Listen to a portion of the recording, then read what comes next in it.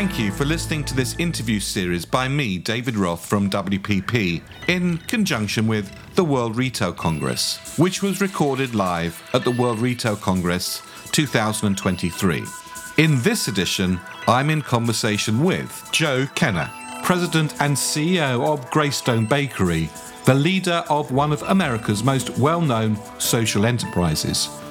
Joe previously served as Deputy Commissioner at the Westchester County Department of Social Services and spent 14 years in corporate America, working in insurance underwriting and risk management, capital markets, and sales strategy. He serves on the board of directors of Conscious Capitalism. For more conversations in this podcast series, go to wppbav.com/WRC 2023, but not before you've listened to this. Well, Joseph, thank you very much indeed for joining us. You've just come off the stage here at the World Retail Congress in Barcelona. Tell us a little bit about the concept of open hiring. Well, first of all, thank you for having me, David. Pleasure. So Greyston founded and pioneered this concept called open hiring back in 1982. So it's something we've been doing for the last 41 years. And it sounds very simple, but it is rather profound. So we have this model for our hiring practices at Greyston Bakery. And I always tell people, you may not know the name, but you've probably had our product. Anytime you've had a Ben & Jerry's Unilever pint of chocolate fudge brownie or half-baked, you've had our brownies. Oh, well, I can definitely tell you I'm a fantastic customer. Appreciate that. So we make the brownies that go into those ice creams. We also sell packaged brownies in places like Whole Foods and Cava. But really, the story is really the people that we hire. It's the people that bake those brownies and come through our bakery apprentice program. And that's the open hiring process. And what that means is all they had to do was put their name on a list, just their phone number, email, contact information. And as we call in people for jobs, if you get the call, you got the job. You're the next person on the list. You're the next person that gets the job. No background checks, no interviews. No documentation, resumes. No resumes, no form filling in, no websites to navigate. All that's required is that you be willing to work, you want to be successful, you want to learn, and we'll teach you everything from soup to nuts once you report for orientation, which is your first day on the job. I mean, it sounds amazingly simple. Yes. It sounds like, why doesn't everybody do it? And clearly they don't. So what is it that you're seeing within the organisation that you see as the real benefits of this approach? Well, the reason why open hiring came about, so you really have to go back to our founder to understand the why. And the why was there were so many folks, particularly at that time in 1982, that were struggling to get work because they were either formerly incarcerated. At that time, as you recall, AIDS was a big thing. People couldn't get housing. They couldn't get jobs because they were HIV positive. There was just a lot of lack of hope, to be honest, for lack of a better word. And our founder saw that as a true injustice. When you have people that want to work, but we exclude them because they have one or more barriers, or they just have something that just gets to our biases, right? They get excluded from the workplace.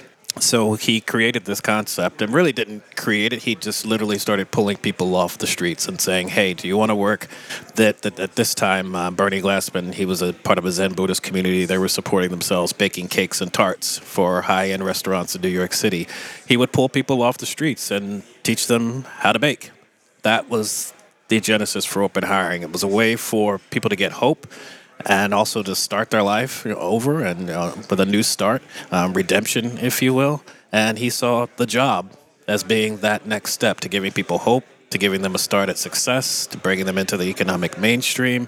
And it sounds very simple, but as you know, and as we've learned here at the Retail Congress, human capital, talent management stuff. Yeah, I mean, one of the recurring themes in the Congress so far, and I'd imagine will be for the next couple of days as well, is just how difficult it is to recruit and how difficult it is to retain. Yes. And the associated costs, some of them very hidden, in that entire process. So what have you seen over the past few years in terms of the retention levels of an open hire process as opposed to a normal hire process? Yeah, you know what I'm learning, and I said this on the stage. Or maybe I shouldn't say a normal hiring process, because maybe we don't want that to be the norm anymore. But the current hiring process, the current and broken, I would say, hiring process. Because what I'm learning here, and I was just in the Netherlands a couple of weeks ago, there is this so-called labor shortage. There's a challenge to get good people, particularly at these entry-level jobs.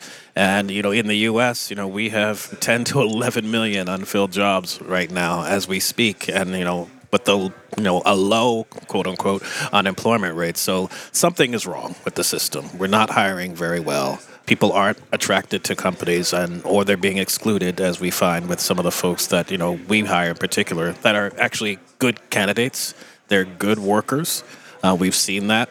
We have a retention rate that's consistent with the industry, bakery manufacturing.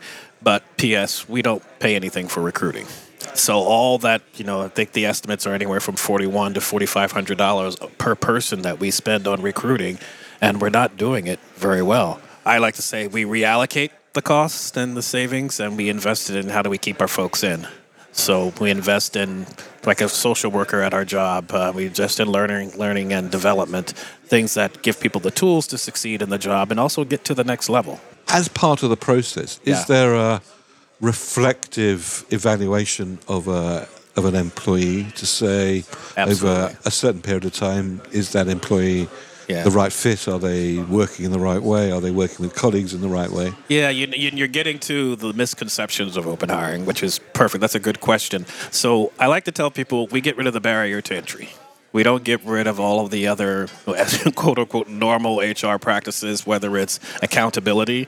We do have a point system where the idea is not to collect a lot of points or you will be terminated. So things like not wearing... So in that case, points don't make prizes. Yeah, no, you don't want a lot of points. And it's for things like not wearing your hair net or wearing jewelry on the line and things like that that don't adhere to goods manufacturing practices.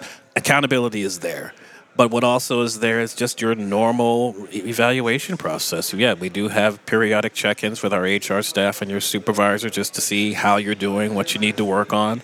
And actually at the bakery, we have like a green, red, yellow, just to show if you're yellow, here's some cautionary things that you might want to watch out for. And if you're red, we've got to make some decisions. Or, as I said, you will be held accountable for your performance. And if it doesn't work out, then we will have to part ways. So rolling the clock forward, the foundation is working with some now very big, well-known global brands. I mean, IKEA is one of them. Talk a little bit about how the work you've done with those types of organisations that clearly have very established HR policies and procedures. Yeah. How's that going, and what are they finding? And it goes back to our original why for Greyston is about how do we give folks hope through a job. Again, with literally millions on the sidelines and literally millions of unfilled jobs out there, we have our work to do as business leaders and as employers. How can we leverage our businesses to be that force for good? At the bakery, I can only hire, anywhere from 100 to 120 people at any given point in time. And 60 to 70 of those folks are the open hires. So we need other companies to do what we're doing. I should be having more Ben & Jerry's. Get your Keep eating them. These are good calories, calories with purpose. Do they have calories? Didn't realize that. Calories with purpose don't count. Okay, thank you. I shall tell my wife. But, our goal is to share the model with others. We don't want to be unique. Particularly the larger employers. So, a good friend, David Boyden of The Body Shop, is here. We've been working with them for 5 years now. They started open hiring 5 years ago in a distribution center in Raleigh, North Carolina, 300 positions. Now, USA, Australia, Canada, they're killing it when it comes to open hiring and distribution centers and retail. And they've inspired others to follow along. And I'm proud to say that, we're working with IKEA now and for selecting a few locations in North America and the U.S. to see how they can pilot open hiring. And I want to be able to say one day Amazon is doing it and Walmart is doing it so that we can really, it's not so much about, there is that do good purpose piece of it because you are bringing in folks who have had challenges, but you're bringing in good people into your organization. The pipeline for some of the partners that we're working with, large and small, 60% are people of color, 60% are women. And these are your future, again, entry-level positions. These are your future managers, coordinators, whatever the next level might be within your organization. And the Body Shop, their retention has actually gone up. And they're attributing a lot of their increased sales now to open hiring.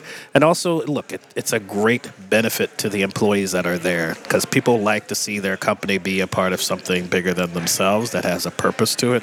So it's a great morale booster as well. So, look, increased sales, increased retention, greater morale. Well, you can't ask for more than that, really. That's a strong, but again, it's tough. Human capital and talent management is a tough area to be in. So if people want to learn a little bit more about both the concept and also the foundation and how to engage themselves, where do they go? Just go to Greyston.org or send us an email at info@Greyston.org and we'd be happy to work with you. Fantastic. Well, Joseph, thank you very much indeed for joining us. It was a pleasure to talk to you. Pleasure to be with you, David.